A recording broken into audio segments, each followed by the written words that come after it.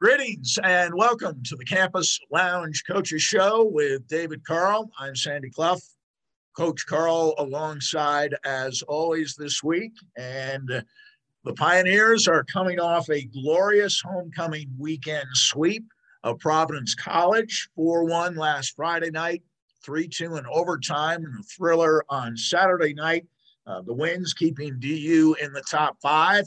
The USCHO.com poll this week, the Pioneers actually moved up from 4 to 3, whatever that may mean this early in the season through only 6 games. Denver's record now moves to 4-2 for the season. They are number 3 in the country, according to USCHO, behind only Minnesota and St. Cloud State, and ahead of Michigan, UMass, North Dakota, Quinnipiac, Minnesota State, Boston University, and UConn, the teams that round out the top 10. But before we get into any of that, Coach, you had 2 players injured on Saturday night, Carter King and, of course, your leading scorer, Casey Dorenbach. Dorenbach, most alarmingly, early in the third period, collapsing on your bench before being escorted from the arena and eventually hospitalized for what you described after the game as precautionary reasons. Anything more you can tell us about Dorenbach and or King today? Yeah, Casey has been in practice. Casey Dorenbach has been in practice all week, actually. He returned on Monday. Monday was a lighter day, so that was a day to kind of see how his body would and was reacting, but there was no expectation that would not go well. He was checked out again, as you said, precautionarily at a hospital, was released with a full bill of health late Saturday evening, and then had some follow-up appointments on Monday morning with our internal people just to ensure that nothing else had arisen and everything had subsided from the incident on Saturday. And so he's been in starting on Monday, full activity Tuesday, Wednesday here, and expect him to be in the lineup on Friday night against Miami. And then Carter King, I would say he's more day-to-day, has not taken part yet in practice, has been going through return to play protocols, but will travel with the team. His availability is still to be determined as it comes to Friday and both Saturday night. Am I right? Was Dorenbach hit with a puck during the course of play? Was that essentially what happened? It hit in the throat area? Yeah, it's puck actually hit a skate, oddly enough, and deflected up off a skate, not off a stick. All right. And, thankfully, caught him kind of the right way. It caught him flat, not with the puck hitting directly. The puck kind of hit his neck flat, which I think limited the damage. Obviously created some issue for what everybody saw there on the bench on Saturday night, but did not create any long-term injuries from that. So really an odd play. We're very thankful that he's okay for his health first and foremost, and then that his availability will be good to go for the weekend. That's certainly good news, and I would anticipate that the memories created on Saturday night will be uniformly positive, and the entire weekend really, you couldn't have scripted it out much better than it did. We'll talk more specifically in a minute about what took place during the games in a particular sense, but the entire weekend, as you reflect back on that, seemed almost scripted to go as well as they did. Yeah, for sure. I mean, you never know. You want those moments to go really well. There's a lot of effort and planning on the back end from people in our administration and facilities here, the whole homecoming committee, but then you get down into the athletic department and the actual execution of the videos and the music and the lights and the banner raise and all those different elements. And I thought they went extremely well.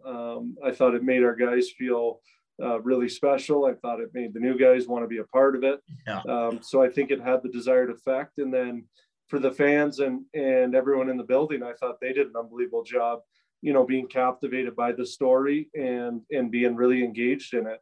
And, it's college sports are different. Pro sports, you win on the road sometimes you get to win at home and have that. College sports, you never get that. You never get to win at home. And as far as lifting a trophy over your head. And so to be able to come out and for Justin to be able to do a lap with the trophy, Yes, with the lights out, and get the student section, engaged in that, and the whole building, and 6,300 people in a sold out Magnus Arena coming out of COVID.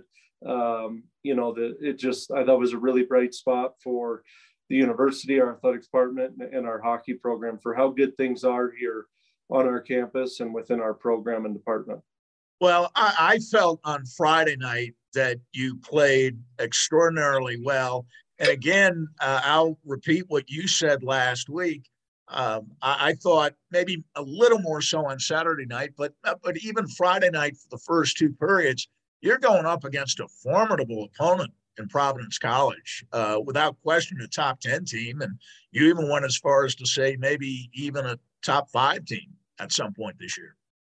Yeah, I think they're excellent. I think everyone witnessed 2 games that didn't feel like October hockey games, and we haven't been in any games that have felt like October hockey games, which is great for our group to be, 4-2 through that and have grown a lot through that. And I think Nate and their staff have done a real good job. I think it's a hungry team that we were playing on the other side. They've missed a tournament the last couple of years, and they want to get back there. And, I know their leadership is very strong, and they play hard, and there was not a lot of open ice either way. And it was good for our guys to be able to execute to that high of a level. We didn't give up a 5-on-5 goal on the weekend, which is again really good. Not surprising, I should say, that we've only given up 4 in 6 games with who we had coming back in goal and on our decor, but you still never know how people are going to respond to a new season. And for us to be that stout defensively, 5-on-5, again, is a really good thing. Why do you think your power play on Friday night was so good? 3 of your 4 goals came on a power play. You only gave up the 1 power play goal that they scored, and they had a 40% power play coming into the series. Why do you think the power play functioned so well on Friday night? And by the end of the night, your fine defenseman, Shai Bulliam, had a career-high 3 assists in the game. You outshot them 28-26. You went 3 for 4 on the penalty kill, but more impressively scored those 3 power play goals. Yeah, I thought, it starts with the first one. We're moving it around really good. Liked the simplicity of our puck movement, and they blocked 2 big shots. The white unit comes over the boards to replace the crimson unit, and Devine makes an unbelievable play to Lorenz driving the net, and so I think it started the right way with just puck movement and attacking off the rush then for the second unit. And then getting into the second period, again, it was puck recoveries, and we were one-timing pucks. We talked about maybe using a third unit during the 5-minute major, but we had the puck in zone so much, and we were getting whistles from shot attempts and then winning faceoffs, so we felt like we could keep going and just go 1-2, 1-2, 1. And we get the goal on that. So again, I just think it was the killer instinct and a lot of times that is showcased through puck movement, and nothing more apparent of that than the power play goal on Saturday night, where we one touch it around, we get a puck to the net, we bang home a really ugly goal. Mazer crashing down on the backside. Benning's actually at the net front screening. So it's just 5 smart people on the ice that got to be out there executing and not getting outworked by the penalty kill. And I thought we did that throughout the weekend. It allowed us to have some success. And, when you don't give up any 5-on-5 goals and your power play does that, you're going to you're going to win a lot of hockey games. They say your best penalty killer is often your goaltender, and that certainly seemed to be the case on both nights, didn't it? With Corona playing two superb games, really, between the pipes. Yeah, he was really good. Obviously, had the big save in the first period there on Friday night, where he extends his leg and gets that out. And then just he was who he was. He was getting timely whistles for us. Was seeing things on the kill when he needed to be called upon. Unfortunately, we give up. I really liked our kill. We still give up 3 on the kill, 2 from failed clears that are point blank chances. Then, oftentimes you don't get a puck down the ice. There's a really good scoring chance coming the next 4 to 7 seconds. And credit to Providence, they made us pay for those 2 failed clears. And then they get kind of a weird one late on Saturday. But I liked Magnus a lot on the weekend, liked our kill a lot on the weekend, think that we made them really uncomfortable and really limited their chances to few. And a fast and physical game from your standpoint on both nights, the way you like to play it. Yeah, it was fast. We didn't back down from the physicality. And they're big. Yeah, that's a big team. Yeah, no, they are. And I will say playing UMass, like they're not as big as UMass. And so they angle more than like stepping and hitting like maybe UMass would. But still, like there's not a lot of free ice anywhere on the ice, in zone, in the neutral zone. And it was a man's game, and it felt like a late March, early April hockey game, rather than a mid-October game. Especially on Saturday night with all the emotion in the game. We'll come back and we'll talk more about the upcoming series with Miami and get David's breakdown of the line combinations, the defense tandems, which were essentially the same this past weekend from Friday night to Saturday night, as the Campus Lounge Coaches Show with David Carle continues. Stay with us. David, you used a similar lineup as the Campus Lounge Coaches Show with David Carle continues. You used basically identical lineups with your line combinations and your defense pairings on both Friday night and Saturday night. And although the fourth line didn't actually get on the score sheet, you felt the go-ahead goal on Saturday night for you late in the second period that made it 2-1 started as a result of the fourth line finishing its shift and allowing you to change against a tired Providence contingent. Yeah, I thought it was a really selfless team first sequence, and it's what we want to do to teams in the second period. Obviously, we score the power play goal, the Capone line comes out, we win a face-off, we get right back below their goal line. We're possessing some pucks, and then they ice it.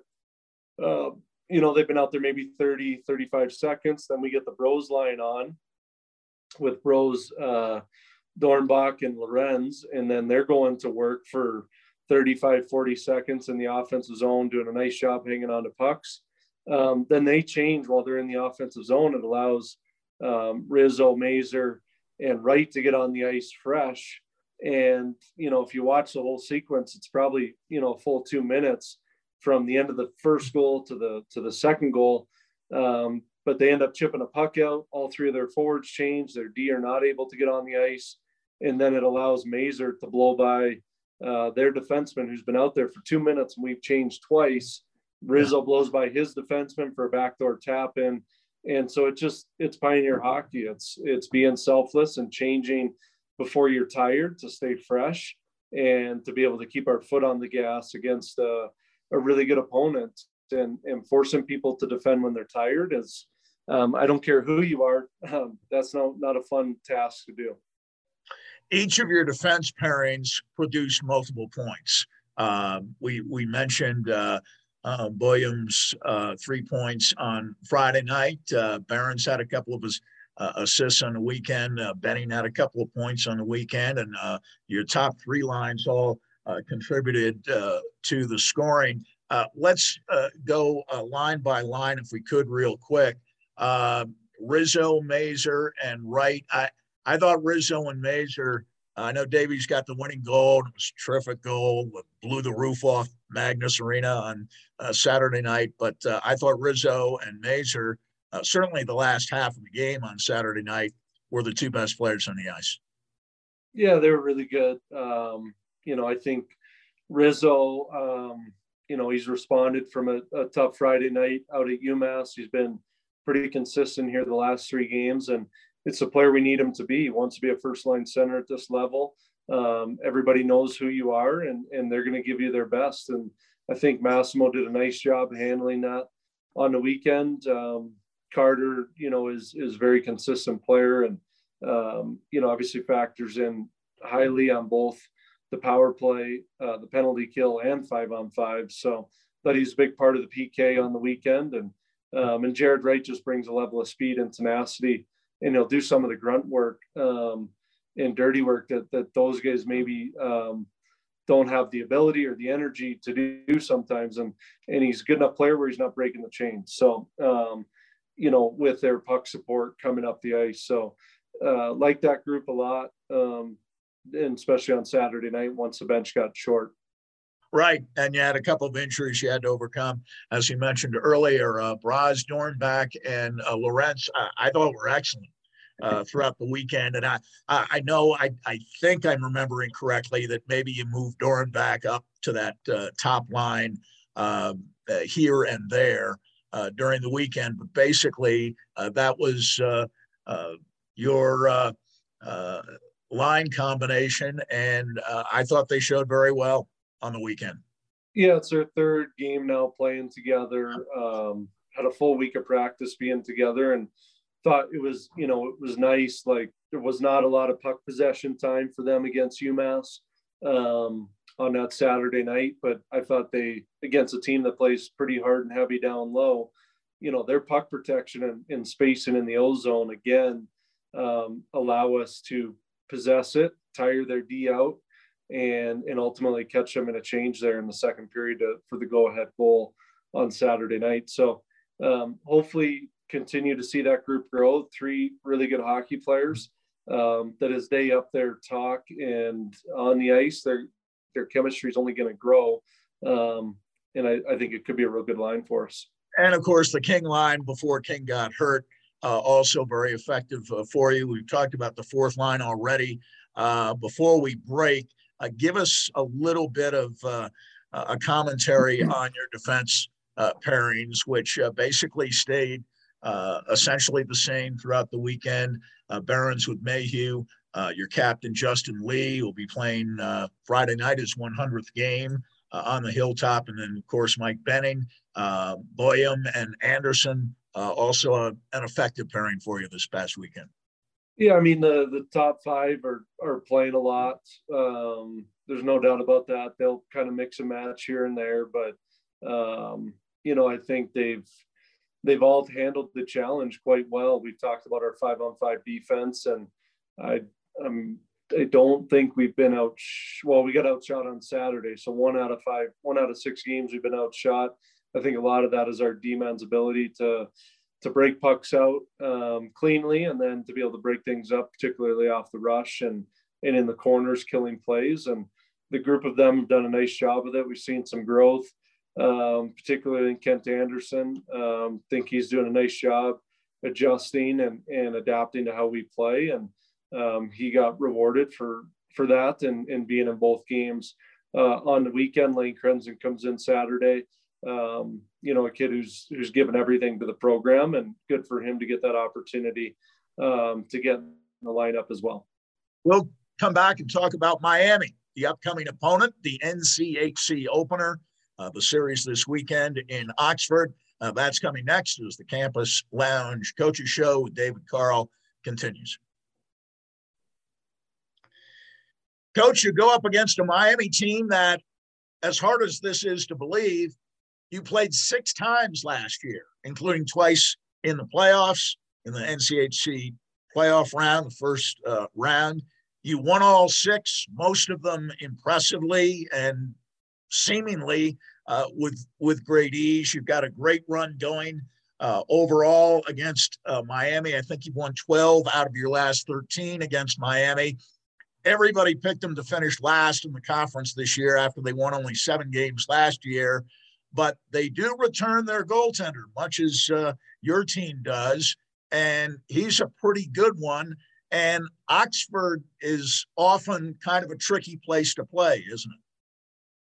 Yeah, it definitely is. It's and for us, it's back-to-back trips to the Eastern Time Zone, and so it's going to be a real good challenge. I think the other thing is, their goaltender's back.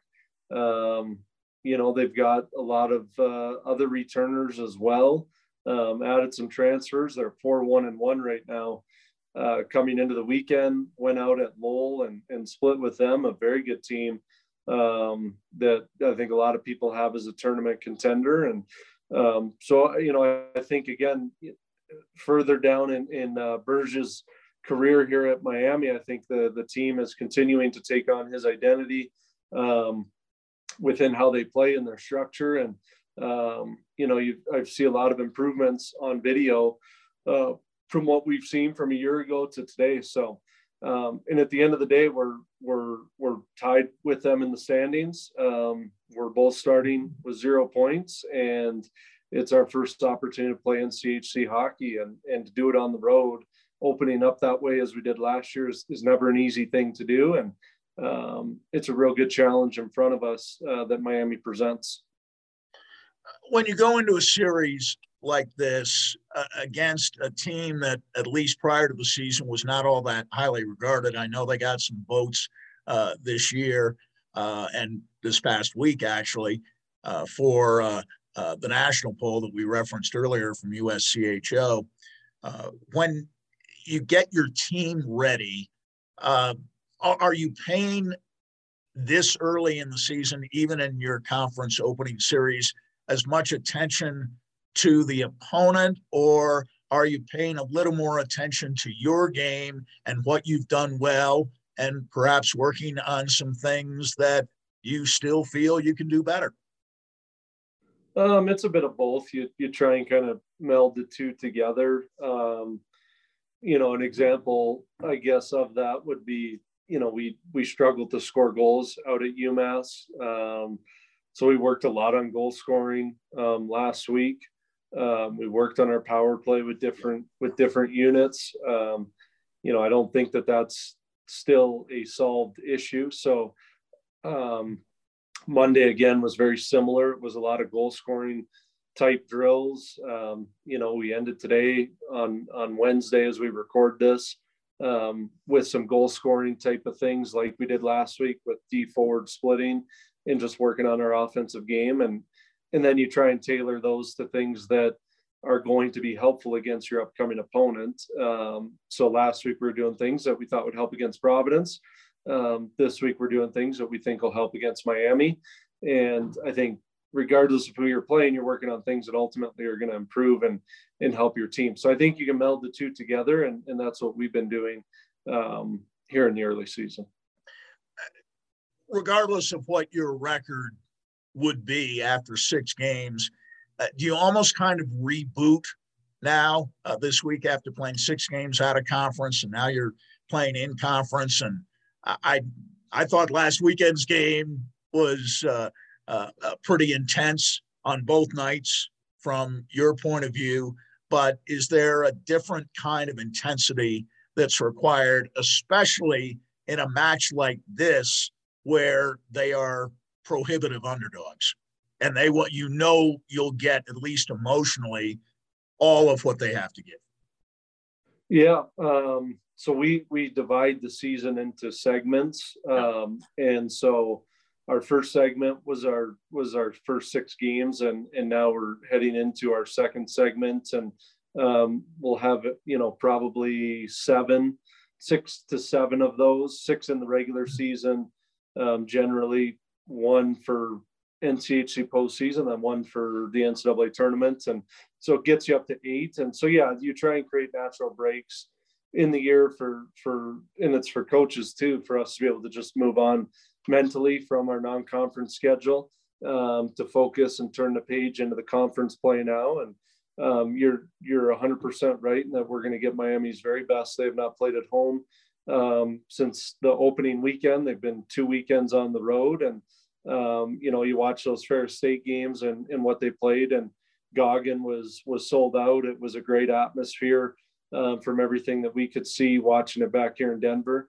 And, we're really looking forward to, again, the challenge of getting on the road again. Last trip didn't go so hot, and we want to be better, and we want to start this second segment and league play off on the right foot, just as they do. And so we expect a really good battle all weekend long. A couple of things before we let you run here. I've never heard Magnus louder than it was this past weekend, and somewhat understandably, but Magnus crowds in past years have been good crowds, not very often the loudest of crowds, but boy, especially on Saturday night when Devine scored that overtime goal, it did, figuratively speaking, blow the roof off the place. I've never heard it any louder. You've been around here for a while in various capacities. Have you ever heard your home crowd as supportive, as loud as it was this past weekend? No, I mean, to be up there, it was an incredible environment for our guys to be in and feel the kind of the love and the support from the community that we are so fortunate and blessed to have. I think it's again, last year COVID was still among us, and it feels as if the page is fully turned. And I remember our last game before COVID, and that was against CC at home, and it was a great environment then in February. And last Saturday kind of felt like that type of a night again, where we've fully, hopefully turned the page from it, and understand, that there's still things out there that are happening, but generally speaking, we put it past us. And in that year that COVID shut down, I think we were averaging 5,700 people a night, and we're off to a really good start from an attendance perspective. I think people are excited about hockey in this community. They're excited about Pioneer hockey and what we're trying to accomplish. And we love having the support and the people in the building, and understand too that there's a lot of options for people out there. But we think we put a really good product out there, and our kids work real hard to be an entertainment for the people that come into our building. And so it was great to see everyone out. Our kids really appreciate it, as does our staff. The quest for 10 begins. That was on the scoreboard over the weekend. Do you mind that phrase, speaking as you just were about maybe breaking now from last year and working to accomplish the same sort of thing this year being a fresh year? I take it you didn't mind that phrase, the quest for 10 begins. No, and I think we come by that honestly. And, I maybe shouldn't have been doing it, but I was talking about it at the Frozen Four last year. After I know you were. I remember the day that we won the 9th one. And so, I think, the summer and the spring were unbelievable celebrations, but, we've again, talked about it honestly, and have not shied away from it. And our players have talked about it honestly and not shied away from it in their meetings with us. And I think that's, again, people come to Denver to try and hang banners and to do what we did this Saturday night. And it's not an easy thing to do. It's really a hard thing to do, to come to Denver and be a part of that culture and standard of expectation that we have. But we're thrilled to be chasing it year in and year out, and excited for the prospects of this year's team as we continue to improve, week to week, month to month, segment to segment throughout this season. 2-game series at Miami in Oxford on Friday afternoon, 5 p.m. puck drop Mountain Time on 104.3 The Fan HD3, and the same broadcast arrangement on Saturday night with Miami to wrap up the 2-game set starting at 5 o'clock Mountain Time. Coach, good luck. We'll see you next week. Thank you, Sandy. This has been the Coach's Show alongside our friends from Campus Lounge. The Campus Lounge Coach's Show with David Carl. We'll see you right back here next week.